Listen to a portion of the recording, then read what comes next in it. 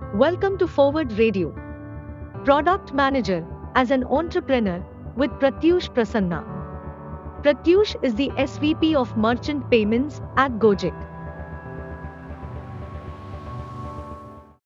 You learn quite fast when you're running your own company is the whole paranoia about if users are using your product or not. Many people get distracted with the fundraising or with if I have enough money in the bank. But the thing that excites is if users are using your product regularly and users are coming back to use your product, right? Depends on what kind of product, but mostly these two things, which is the stickiness part of it and retention part of it over time, right? I think as a product manager, when you learn these basic skills initially, you already have the mindset that, hey, I did this, can I improve it by a bit, or this feature is completely not working, let's just get it out.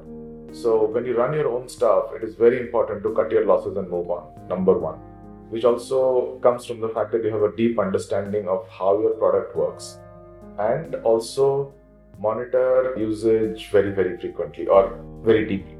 To the extent that, when we were running Plus Text, we actually collected more instrumentation as in terms of usage of data than actually messages that were going through. At some time, we cut it down to much lesser, but the idea was that don't lose out on monitoring and measuring how people are using your product, because you actually might be having a crappy product which nobody uses, even though the use case for it exists. But, your implementation of it, or even the way that people are using it is not what you thought that it would be.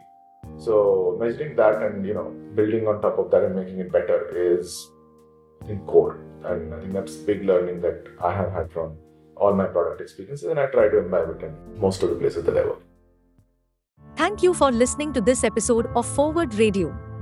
The Forward app has a variety of product management courses and content to help you in your journey. Available for both Android and iOS.